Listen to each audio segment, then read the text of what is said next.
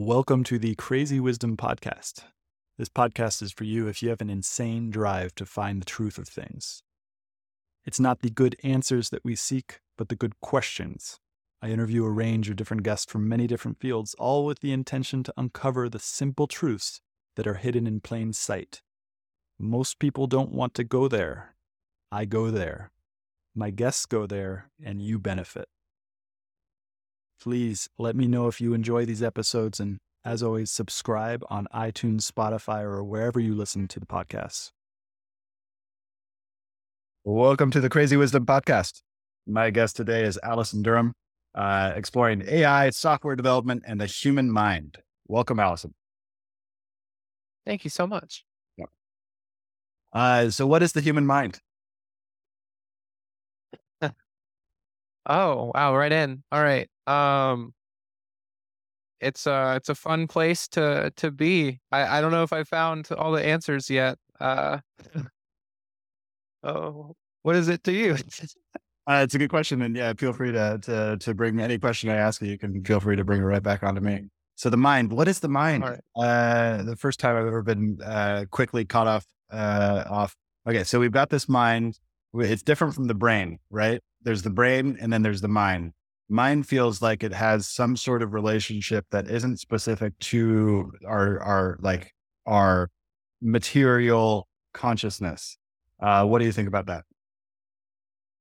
I think I kind of generally lump brain and mind together in my own experience, at least, and then they're kind of in like this thinking realm to the side, and then alongside my like present and like yeah, bodily human experience and self, I guess, kind of seems separate from that. So I don't know if I distinguish between brain and mind as much as maybe science or people do. But I do distinguish a fair amount between my experience as a being versus the mind and brain doing their thing. It feels like that experience of being is fundamental, whereas the brain and the mind are not. And that might be a somewhat controversial opinion for a lot of materialists, but I'm not a materialist, and so it's a sort of like it feels like without awareness, the brain and the mind don't exist. But then the question comes, what is the relationship between awareness and brain?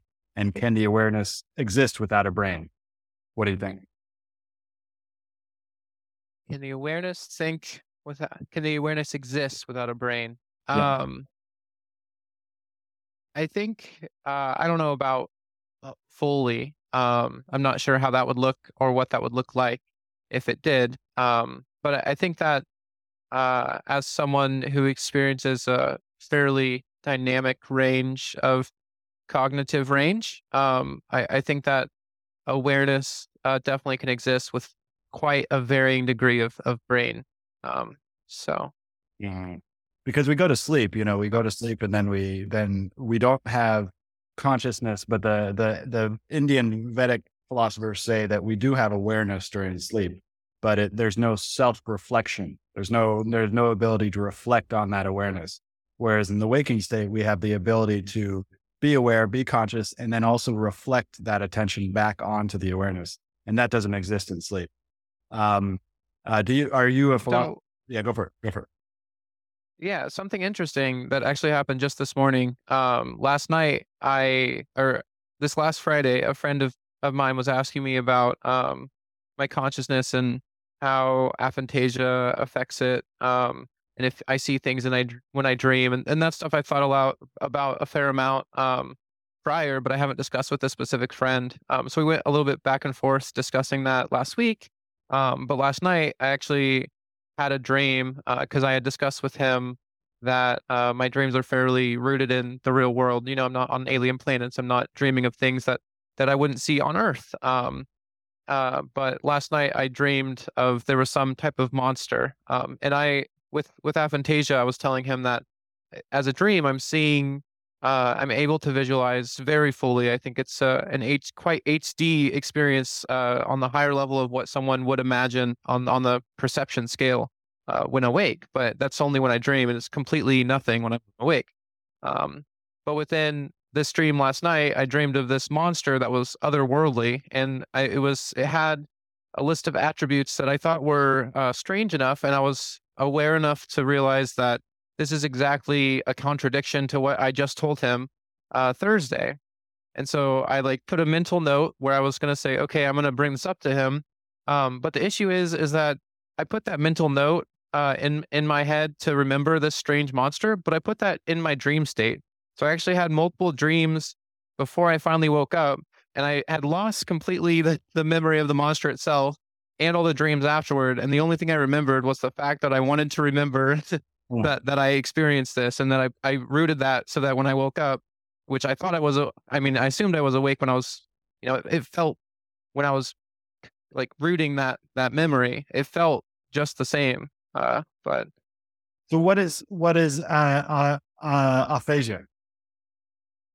aphantasia, yeah, it's the classic. Imagine a red apple in your mind's eye, and being unable to see one, or varying levels of less vivid visualization, is where aphantasia comes. And for me, I've talked to a lot of people about perception because it's affected me quite a lot.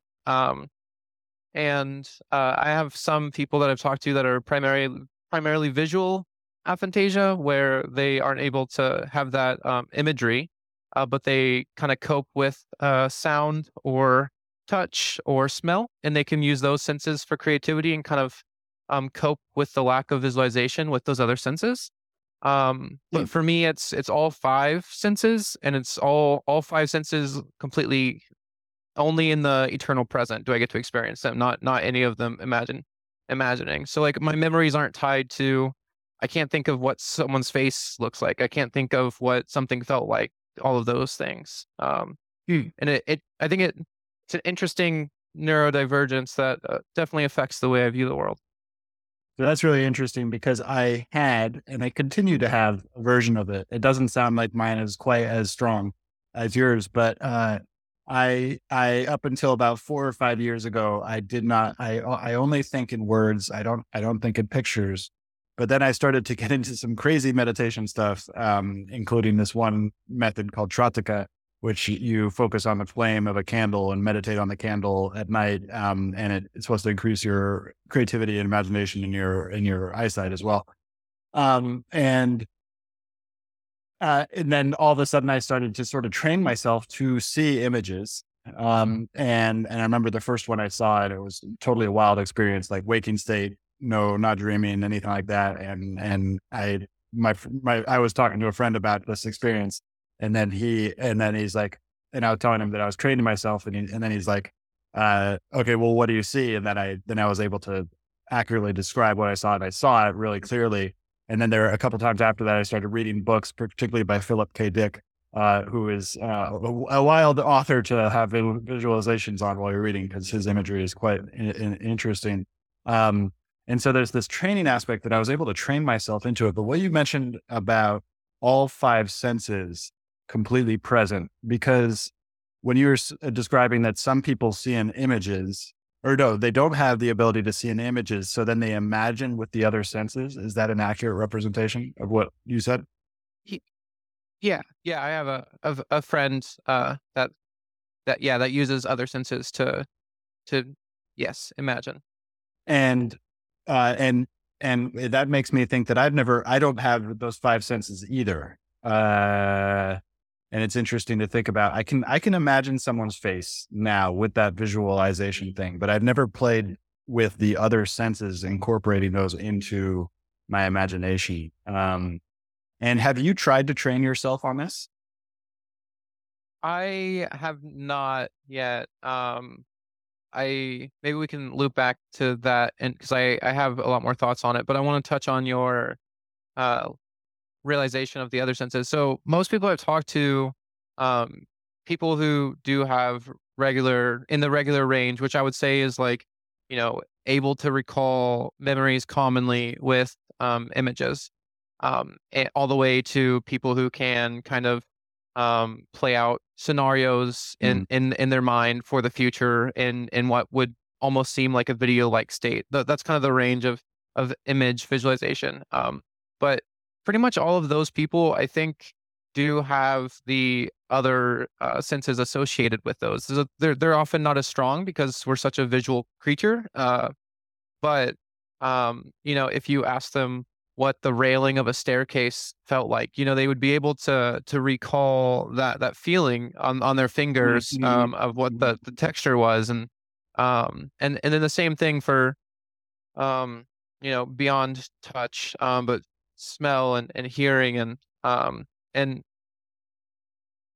and then even the people. So then I've had some people who are lower on visualization, and almost all of them, you might be the first person I've actually met who is limited in all of the others as well. Well, so That's as you were saying interesting. that I once you explained touch, that's the one. That's my sense. That's the most accurate. I can very very well imagine touch. And it's part of the reason why I was a massage therapist for so long, is because that sense in me is strong no matter what. I have a strong linguistic capability.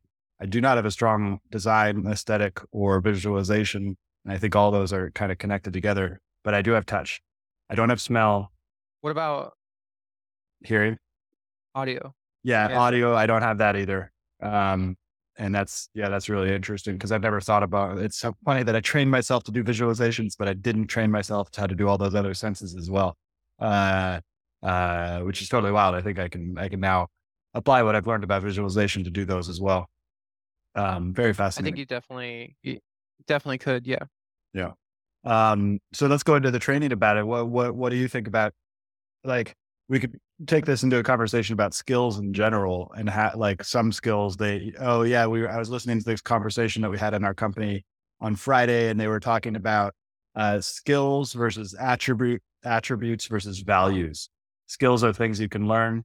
Attributes are things that, I'm going to butcher this. Attributes are things that you come along with, or maybe talents or something like that. And then values are things that are totally irreplaceable that come with you, and that they're so fundamental to who you are that you can't change them very much. Um, and I think most people would say that imagination isn't a skill. It's just like whatever I have going on right now in terms of my senses isn't trainable. Do you think it's trainable? And what are your thoughts on that? So I think from what I've seen, number one is I don't like saying things aren't something, especially if there's someone on the other side saying that they experience it that way, because I just don't think that's very reasonable. Uh-huh. And so you're not the first person who I've seen. I saw on X a couple weeks ago, someone mentioned that this ability to train, and they went into the detail of how they I think they did a similar candle technique. So I definitely do think it is potentially a skill. Maybe not one that a lot of people chase after or train on. Yeah. But but I definitely think it is one that we have enough evidence to say that, yeah, people have become better at it over time. However, uh, so I think your question was, have I ever tried to do that? And um, I think this answer will veer towards more, will I ever try? Because so I think that my mind is um it's troublesome enough without visualization. I'll put it that way, in the sense that I think that having more imagination and having more going on would just add a little too much for where I am currently. So maybe at some point in my life I'll have enough free space where I can say, yeah, let me see if I can grab images up in here. But right now it's pretty full, and yeah, I think I'm gonna veer on the Leave side it, of not leave it for not later. training that. Well, and it's interesting because at that time period of my life where I was following those various random things that would come into my head, I basically used Google to teach me how to do meditation and all these very, very intense, strange techniques that most people from any tradition would be like, don't do that on your own. You need like a guidance to do this type of stuff. And I was just doing it one after the other, just like, oh, okay, it's like a buffet. I just do whatever I want. And got myself into quite the hole, and psychically, I guess would be the right word to say it. Where it's just like I was doing things for a lot of things for the wrong reasons. And so like that whole time period was very stressful. I was also under a medical kind of error issue that was very painful, very, very stressful. And that those visualization activities definitely stirred up a lot of stuff that I probably could have done in a better way. So I think that the intuition there is probably accurate. There's something that I wanted to talk about related to that. I mean, we could go into the mind is troublesome if you want to do that about some of the other things that are occupied your kind of mental sphere. But I also want to talk about AI because I know you're an engineer as well, and I would love to talk about like your evolving thoughts on AI. What do you want to talk about?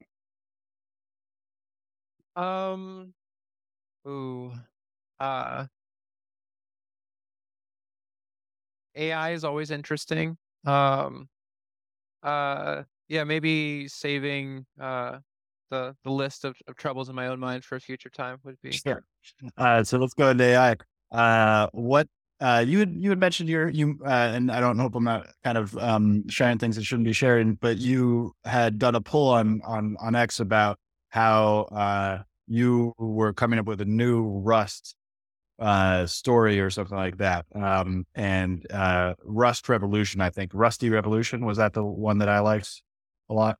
Renaissance, yeah. Rusty Renaissance. So what is Rust?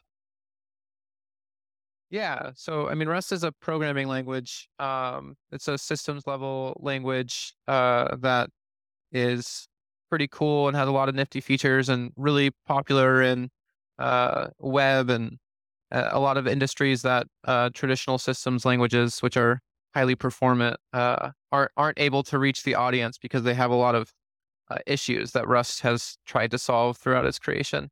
Mm, So my history is not from that deep of a programming background, and so this learning of Rust is would enable me to pivot to harder development based engineering instead of have been from SRE and operations and that type of stuff in the past. While keeping the performance is something I really value coming from that operations background for learning a new language. So so there's a couple different questions from there. What is SRE is the first one. yeah, SRE is site reliability engineering. So they are the people who keep production services of software online. Basically, is what it is a lot of times SRE will use DevOps philosophies. So it's basically the job title associated with DevOps philosophies that kind of stemmed from earlier Google operations and it's kind of fled through the industry from there. So things like scaling and microservices and availability, automation, all those kind of guiding lights of how to keep things online and stable. Yeah. Very interesting. So DevOps, what is DevOps? Yeah. DevOps. So that's, you're going to get a different answer from that question from pretty much anyone you talk to. But yeah, I think the answer I most align with is it's a philosophy for how to host software, like how to best host software, and then also how to best allow your software engineers to get that software to production. So it's the twofold of keeping online and allowing engineers to do their best work to get it to production. Got it. Okay. And can you, so I know that GitLab revolutionized, DevOps. Do you know how they did that? And if you don't know that, we can move on. But because I interviewed the CEO of GitLab back in 2018, it was a fascinating interview, and I still don't know what GitLab does. Do you know what they do? Yeah, so I mean, GitLab, I was a really big fan of for a long time, and so I'm not sure if I have enough industry knowledge going back to how they revolutionized it, but I would say that they packed in all the tools needed to get that software engineer writing code to code running in production that's stable, and basically creating that whole process in between and making it all in one platform. Got it. I think and making it open source and easy to understand. I think those things all aligned is probably where GitLab got a lot of its early moat from. Yeah. Okay, that's very interesting. And so we got DevOps, we got GitLab, we've got SRE, stability, run engineering, and site reliability engineering. And so what is it Replit? Yeah, Replit. Do you use Replit at all? Is Replit good in terms of DevOps? Can you actually use Replit to build software and then host it on Replit? Do you know? So Replit is higher level. So they probably use a lot of the DevOps philosophies to make it so that things are obfuscated for developers. So I think I don't use Replit a lot because I mean a lot of my experience is knowing how to do things that a lot of these serverless and fast solutions kind of do behind the scenes. So I don't use a lot of those services, but I think Replit does a quite fine job for its market. Yeah. Mhm. And that was just a personal curiosity because I've started to use Replit because one of the problems I have, I've been trying to get AI to code for me. And I find that all of that DevOps stuff that you talked about getting it on the server, getting the server to play nice with all these different pieces, getting the command line to play nice with all those different things, all of that's in Replit and seems pretty straightforward. And so Replit has been a way that I've been getting around all of those DevOps issues. Um, and now I would love to understand how, because I know that you're interested in AI and I want to understand, are you using AI in your programming? And if so, how? Yeah. So right now, I I I'm getting back into software, and my programming isn't directly a goal towards AI right now. I think it's kind of parallel where I have this far, 5-year plan of, yeah, I'd like to be at this point in my life. And I think company starting entrepreneurship, and especially AI. And there's a lot of things that I foresee for myself in my future that I really want to chase for. But stability comes first. And so I think Rust is a very valuable tool that can definitely be used with AI. But for me personally, I'm using it as uh, a stepping stone towards the future. So right now, no.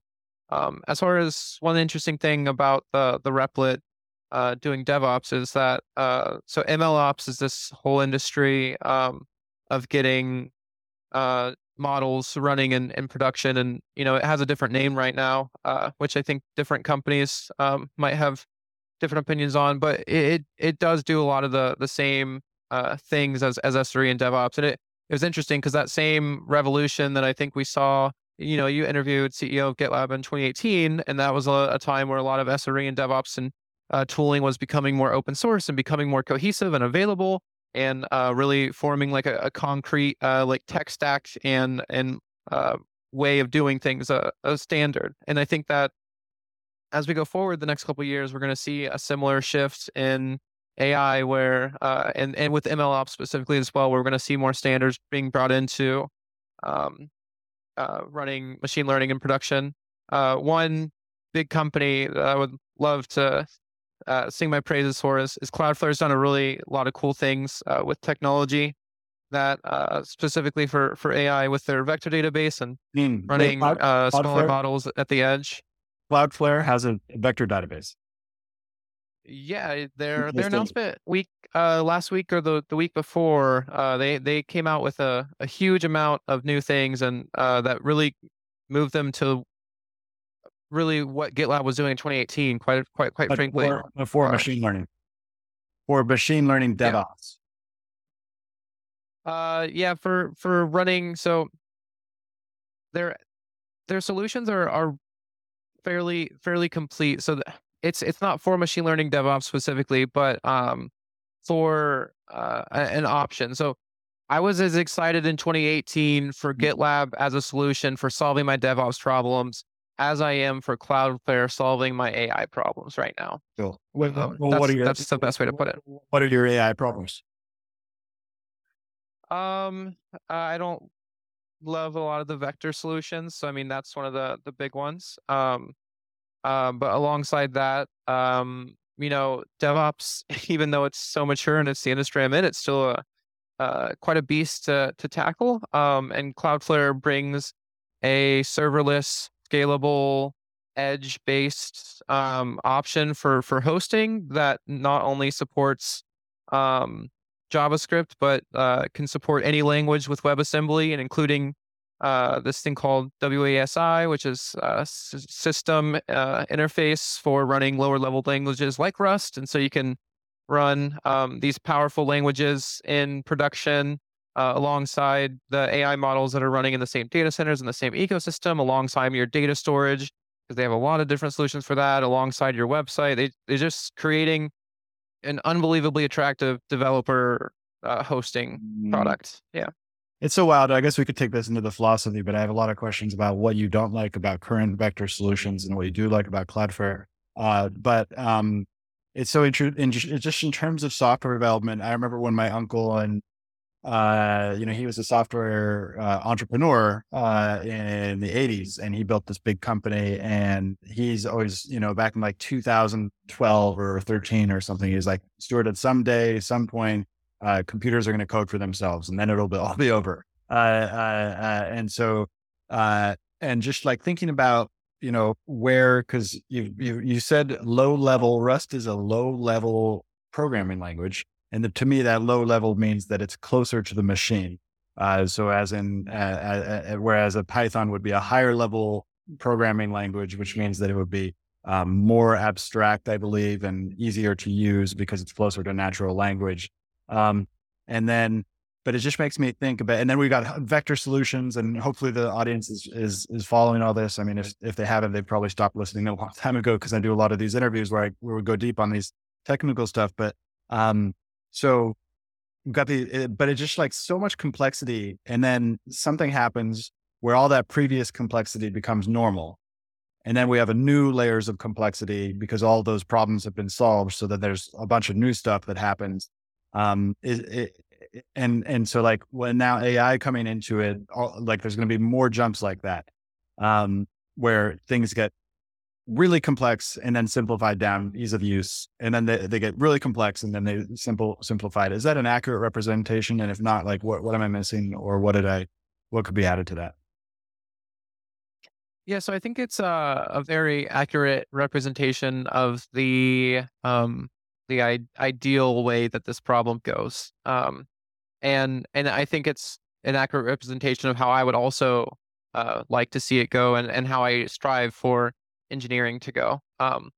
However, um, I think the issue is that we never fully finish solving the old problem before moving on to the new one. And I've seen that time and time again, both internal inside of engineering organizations, where the priority shifts, and all of a sudden the new tool comes out, and the the roadmap changes, and these things that were band-aids, were supposed to be band-aids initially, are now all of a sudden glue that's stuck for the next however amount of time. And then there's also the issue of different organizations working on the same problems. And that's one thing that I did really like about DevOps, was this open, more agnostic solution. However, it has the exact same problem in that things move so fast that you just can't ever solve a problem really, Mhm.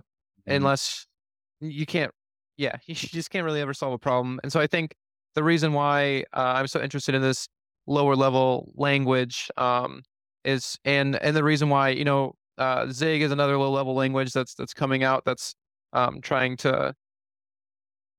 I don't want to get into that, but I think the reason why there's popularity here is that things that are moving slower, like lower level, like slower industries, and like infrastructure and operations, like those things are able to be more refined, to get to the point of like kind of starting over. So imagine, you went to your first startup, you had a push for 4 years on a product, you learned a lot about what the tech stack you did like and what you didn't like, and yeah, things are new, but you also have a lot of insight for even if you're using the same tech stack or decide to go elsewhere, that you can know what mistakes not to make.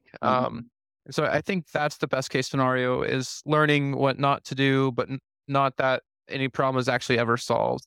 Um, with AI, one more thing. Yeah. With AI, it's a good opportunity where we can, as your uncle said, you can generate code with these computers, and so yeah, that's a great opportunity where if you have an experienced person who knows how to solve these problems and knows what they learned and knows what they want, then you can utilize these tools to drastically accelerate to the point of satisfaction or to the point of contentness with solution.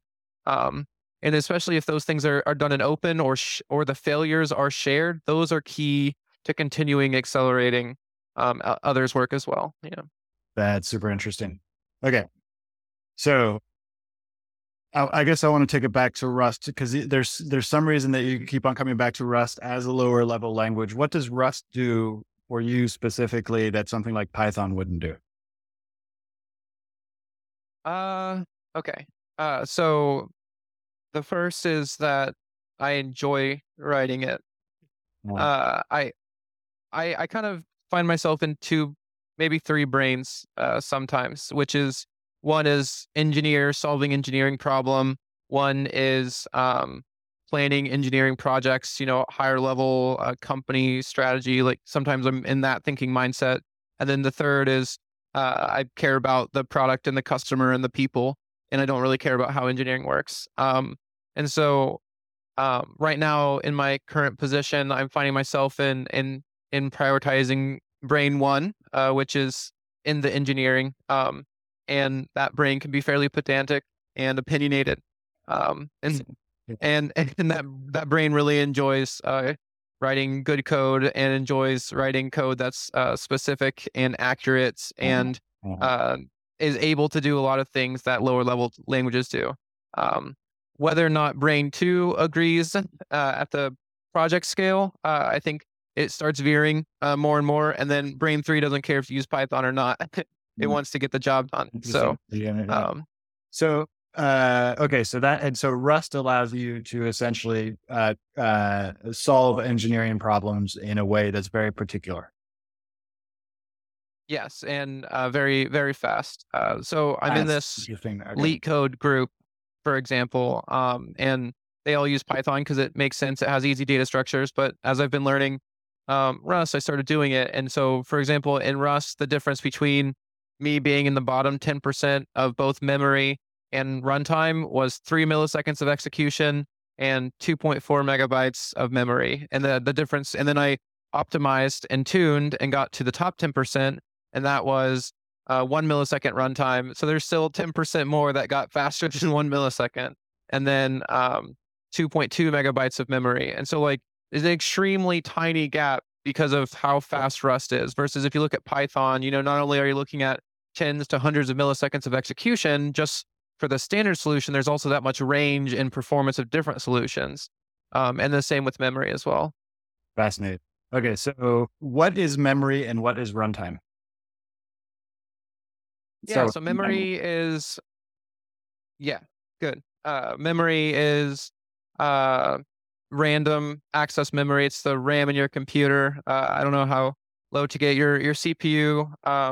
Has some cache memory that it uses to put things, pieces of information, data, is what we're putting on memory. So the slowest form of memory is a hard drive where the recording of this podcast will be, um, and the app that someone listens to this will that on their phone will be using memory to read the audio that I'm speaking to you currently into the buffer. So memory is basically data storage, how much data storage, and it depends on what type of memory for how fast it is and how it's utilized. But and mm, then runtime is just how fast an execute takes to run. So there's 1,000 milliseconds in a second. So 3 millisecond runtime is 3 thousandths of a second to complete a task. In that case, okay, interesting. And so essentially programming then is you are uh, using various languages to automate the tasks, and some tasks runtime is how long each of those tasks take. yep. Uh, okay. And And then memory is how much data is required to from one to of them, store. from one of those tasks, basically. Or yeah, so tasks can be, yeah. So I don't know. Let's think about like Spotify versus Tidal. The the the quality of the audio. Tidal might use a lot more bandwidth when you're on mobile, versus Spotify has a lower. So that's data compression, therefore using less memory, Got it. or using less data, and that translates to memory away from the networking stack. But Interesting. Okay. And you aren't using AI, you aren't using ChatGPT to help tutor you through some of these problems. When you enter a new field, you're not using AI to kind of strategize that. And you're not using AI in terms of on GitHub Copilot or any of the other kind of, what's the other one? Vercel or I'm forgetting the name of the great IDE. I think it's Cursor. Cursor. That's it. Yeah, yeah, yeah. So you're not using those Yep. two. Uh, so okay. So I use GPT every day for a variety of tasks. I would say it probably assists me with greater than 80% of tasks I do each day, including engineering. Um, I was in the beta or alpha or whatever of Copilot, in 2019, late 2019, or no, 21. I don't know what the year is, 21. Um, but I found that it didn't help me be a better programmer. It made me worse. And so I stopped using it. And I still do not use anything in the editor, because I just prefer not to at this time. However, yes, I use GPT Let's try that. heavily Yeah. for both learning, strategizing, and doing as well. Yeah. Oh, interesting. So you do get some code from ChatGPT. What, like, do you ever plug and play from like you get it to print you out a little bit code and then you put it into the code base at all? I definitely would do that. Yeah. I think normally I use it as a troubleshooting buddy. So I say, I basically structure the problem in my own mind. And so yes, it could technically generate all the code or maybe 90% of the code, but there's a heavy amount of thinking that I put into it to get exactly what I want. Because again, if I'm in brain one, there's a lot of opinionation Yeah. as far as how that works. So that you're using it as somewhat of a rubber duck debugger, basically. And for my audience, rubber duck debugging is a concept or a method that programmers often use. They have a rubber duck on their or whatever on their desk, and they tell the rubber duck the problem, and it just speaking the problem allows them to think through the problem, even though that the rubber duck isn't alive. I've definitely been experiencing that. That's how I use ChatGPT, not specifically for programming. But for any problem I run into, it's just like the fact that I have this thing that stimulates human intelligence, and then also actually gives me a very good answer often to the problems that I'm facing. It's just like so wild. It's just such a crazy time we're living. Yeah. Yeah, it's absolutely wild. And yeah, I think it maybe is a step further than a rubber duck, but maybe an evolution of the rubber duck. In that, yeah, all I have to do is communicate, and a lot of times communicating can help me solve, and maybe the answer it gives me doesn't help me solve, but just having an output, be able to reword or summarize, just having something back from my mind is extraordinarily useful. And then just getting something out in the rubber duck situation is also useful. Yeah. Okay, great. So now I'd like to talk about automation and what it means. I'm so interested I'm so interested in AI, but AI is not the same thing as automations because there's artificial intelligence and then there's automations. And the reason why I'm asking this is because at the company that I'm working with and the company I'm building inside of the company that I'm working with, we do intelligent automations, but we actually have humans in the loop. So we have the humans do what the humans can do. And then we try to automate a lot of the process tasks and such. And so I'm trying to think through this business problem of how do you automate these complex series of problems. And there are all these like low code and no code platforms. But what I'm trying to figure out is like, what doesn't like an engineer doesn't need to use those low code and no code platforms. Well, actually, that's a good question for you. Do you use no code or low code platforms when you're building solutions at all? No. Yeah, Like I think you're if I'm, I mean, I'm aware of them and know their value. And I think if I got to the stage of being more in brain two or three, which is a building company or focusing on customers, then I definitely would consider it. But I think brain two of like choosing engineering decisions and choosing that type of stuff and then being in it as well. I haven't personally used them, no. Okay, and that's interesting because so with Brain One, inside of these engineering problems, how much of that is automations, or what is automations? I guess. Okay, yeah. Well, okay. So, do you consider Zapier and pay? What are the others? The alternatives? Do you find those to be useful in the automation? Yeah. So what they allow me to do, not yet, because I'm still wrapping my head around them. They allow me to connect different pieces of software together. So let's say that I have a form on fillout.com, or let's say on typeform.com, and I want to every time that form is filled out, then I grab the email address from that. And then I take that into Zapier. Well, all this is happening inside of Zapier or Make. And so email from fill out form, grab that, connect it to my email client, send off a welcome email, receive back an email, synthesize the email, do all these steps basically that are repeatable. And that all have to do with certain business problems and stuff. And so what I'm trying to understand is like engineering itself, uh, um, how much of that is just designing solutions that automate the problems that you're experiencing away? And how, like, well, and if it's not that, what are the other things that you're doing when you're engineering? Okay. So I think the first thing I'll touch on is the engineering alternative to those automations. Which I mean, so Zapier and the alternatives, I think they're extraordinarily useful. Um, and I've definitely, yeah, I'm aware of them. I don't know their names right now, but I'm aware of them because of how useful they are. But at the end of the day, they are just calling two different pieces of software, normally via APIs. Um, and doing one action with one and another action to the other. And then in the middle is there's some type of logic to say what to do between the two steps.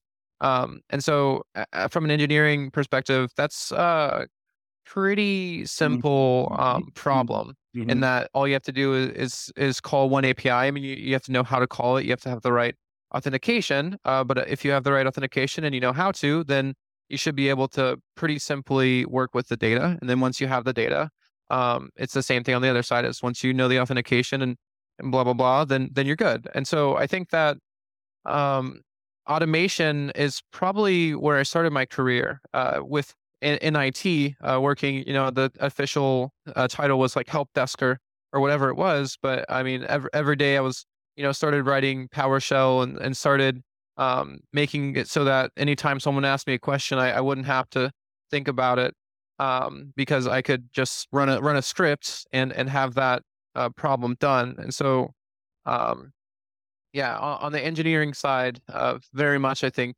it's not challenging to automate as long as your complexity is smaller. Zapier becomes boundlessly more and more and more valuable the more different integrations you use with it.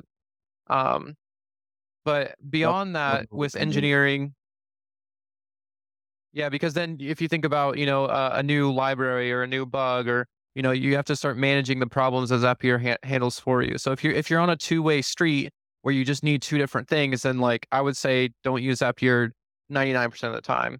Um, Same. but as soon as you're at 8 or 15 and you're dealing with like large sales organizations with Salesforce and Pipedrive and you're integrating all this data and you're doing it at the same time as a data analytics company, that gets to a point where you literally don't have the internal resources to handle the amount of complexity that's coming at you. That, Um, and so there's so much value for those type of services at that level. yeah. Um, Interesting. Okay. Interesting. uh, How do you think AI will change that world, if at all? Like, will AI change? Well, and there's another question here I wanted to ask, which is related: is how hard is it for you to get up to speed with an API? Like, can you just go in and understand an API within 15 to 30 minutes, or does it take you 3 days? Did it take you like 3 weeks? yeah, I would say it's pretty fast. So I mean, in the olden days, in your uncle's days, it might have been quite a drastically different problem. But nowadays, most APIs are REST APIs. A lot of them follow a specification of some sort, and a lot of them specifically follow one called Open API, which is a thing that enables a standard format for APIs to follow, specifically REST APIs. And so pretty much all of them you can guarantee, or you can know that they'll use JSON, which is a certain data structure, and then you can know they use a certain type of authentication, and you've seen all these problems before because you've worked with APIs over and over and over again. So Yeah. Yeah. yeah, I Yeah. would say it's pretty simple to get up to speed. Yeah, that's so interesting. And you said Rust API. Is that the same thing as the Rust programming language, or are those the same name that have been applied to two different things? REST in this case, Oh, REST. not REST. Rust. Yeah, got it. REST. Yeah, Yeah. yeah. Yeah. Okay. Okay. That's very interesting. Okay. So now let's take it to the question of how will the machine learning change that API infrastructure, and will it make it easier? Will it make it harder? Like what's AI going to do to this fact? And particularly with that open API thing. And I love it that there's open AI and then there's open API, two very, very similar names in that. And do you think, what's the effect going to be there?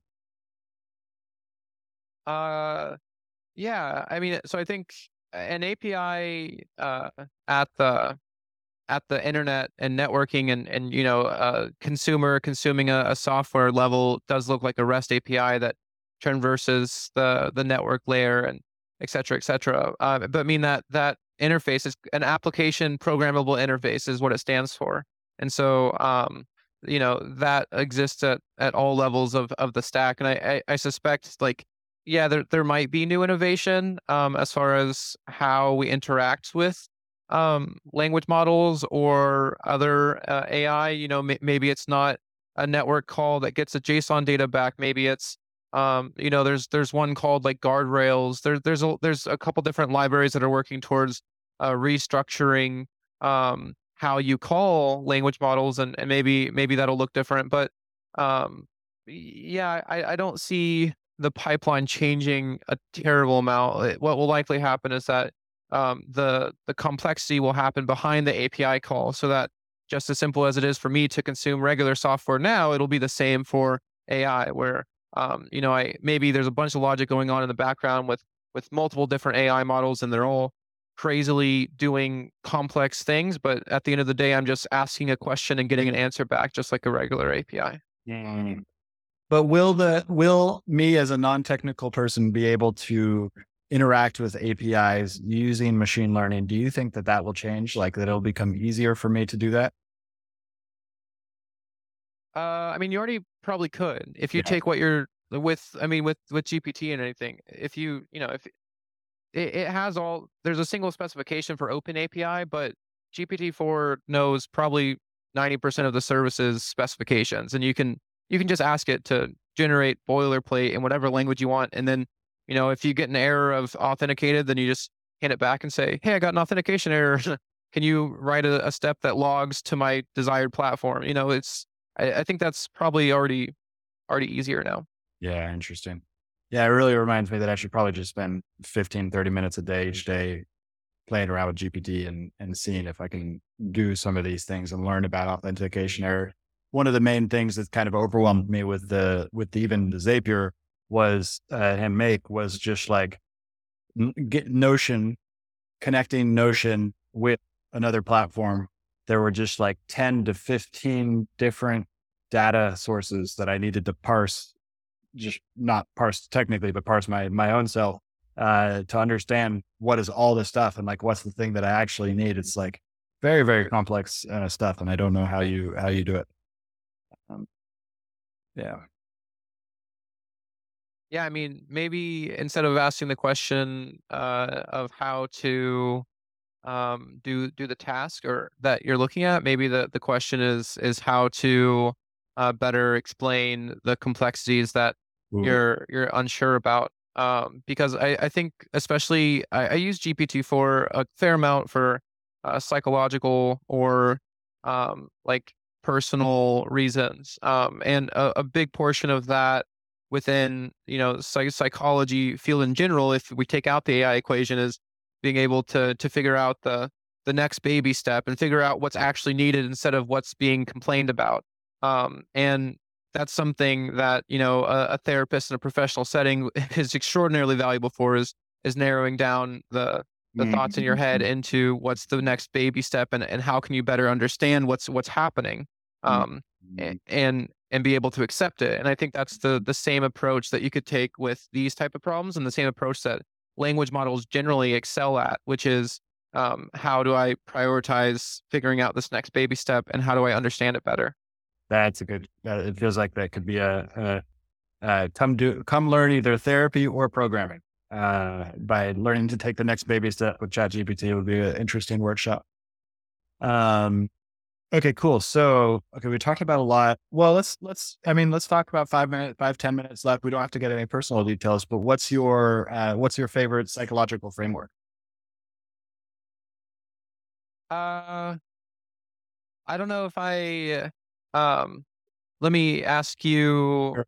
yours, as well as maybe a definition of what a framework looks like to you. Yeah, that's a good question. Well, okay, so interesting.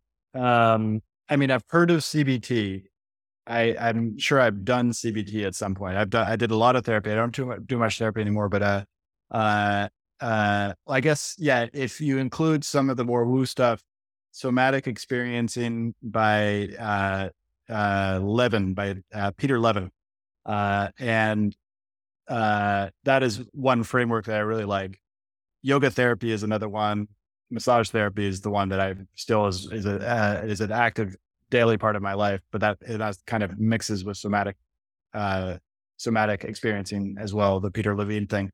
The question you asked about what is a framework, what does it mean to be a framework for psychology is a very interesting one.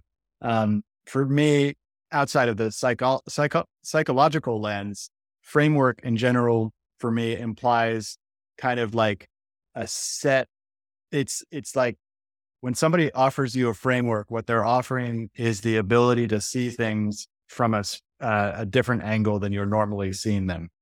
So CBT, I actually don't know what CBT. Let's go with somatic experiencing. Somatic experiencing posits that most of the suffering that you experience is sort of trapped bodily energy in the same way that an animal has trapped bodily energy. Well, if you watch a tiger versus a gazelle, and the gazelle escapes from the tiger, after the gazelle escapes, it does like a shaking move. And so Peter Levine saw that, and he started giving that to his patients and encouraging them through a set of techniques and methods to offer them ways to let go of that stuck energy inside of the body. And so that's what I would suggest as a framework. What do you think about that? Yeah, that absolutely makes sense. So I think I've struggled to align with general solutions to really any concept or construct most of my life, and that probably applies to frameworks for psychology as well. However, one thing I've definitely gained the most from is a lot of mindfulness based tactics. I think that being able to be aware of your thoughts and your surroundings, and be in the present, is extraordinarily helpful for being able to stop and listen to that brain mind, and be able to act accordingly, it with the self, with whatever it needs. And I think it's extraordinarily hard, no matter what um, type of framework you utilize, to be able to take the right action for that framework without mindfulness, at its core, to be able to know that you need to take that action. Um, Yeah, mindfulness is super interesting. Another, it's like a framework, but it's not really a framework because it's somewhat related to meditation. But again, meditation itself is like a framework, but it's not really a framework because it points to something that, from my understanding, it points to that basic awareness that we were talking about earlier, and like the self reflection of the awareness, the fact that you can turn the awareness back in on itself and be like, oh, instead of this object that I'm looking at, or even the object that's inside of this body, this pain or whatever, instead of looking at that, you can then look at the person who's seeing that. And then you realize that, that, that person that you think you are is not at all who you are. And there's so many deeper layers to it. And so I love mindfulness. I love meditation, although I think there's a lot of miscategorizations and a lot of people don't understand it. And at the same time, it's hard to understand. But as you said, that take the right action mindfulness allows through that self-reflection of awareness, the ability to see oneself as a sort of third party, I think is very, very valuable, and definitely pretty on board with what you said. Yeah. And I think, I've definitely seen benefit in other specific ones depending on the problem, and I think those are extraordinarily dependent on what an individual struggles with specifically. Mhm. And so it's harder to say. And even me, I think, I've had multiple different like sources of issues. And yeah, I think mindfulness is probably the only one that's like really helped all the whole picture. The whole stack. Yeah. Yeah. Yeah. The whole stack. Yeah. Full stack mindfulness. That's a great name for That's a fantastic name. yeah, full stack mindfulness. Uh, Great. Well, this has been an absolute pleasure. How can people find out more about what you're working on and your interests and get in touch with you? Something sparked. Yeah, absolutely. I am Adjective Allison on everything, adjectiveallison.com, and X, and all sorts of places from there. You can check me out. Great. Thank you so much, Allison. Have a great day. Thank you. You too, Stuart. Thank you for listening, and I hope you enjoyed this episode. As always, you can find me on Twitter at Stuart Alsop III. Also, don't forget to subscribe on Spotify or iTunes for every weekly episode that I publish on Monday mornings. Hope you have a great day.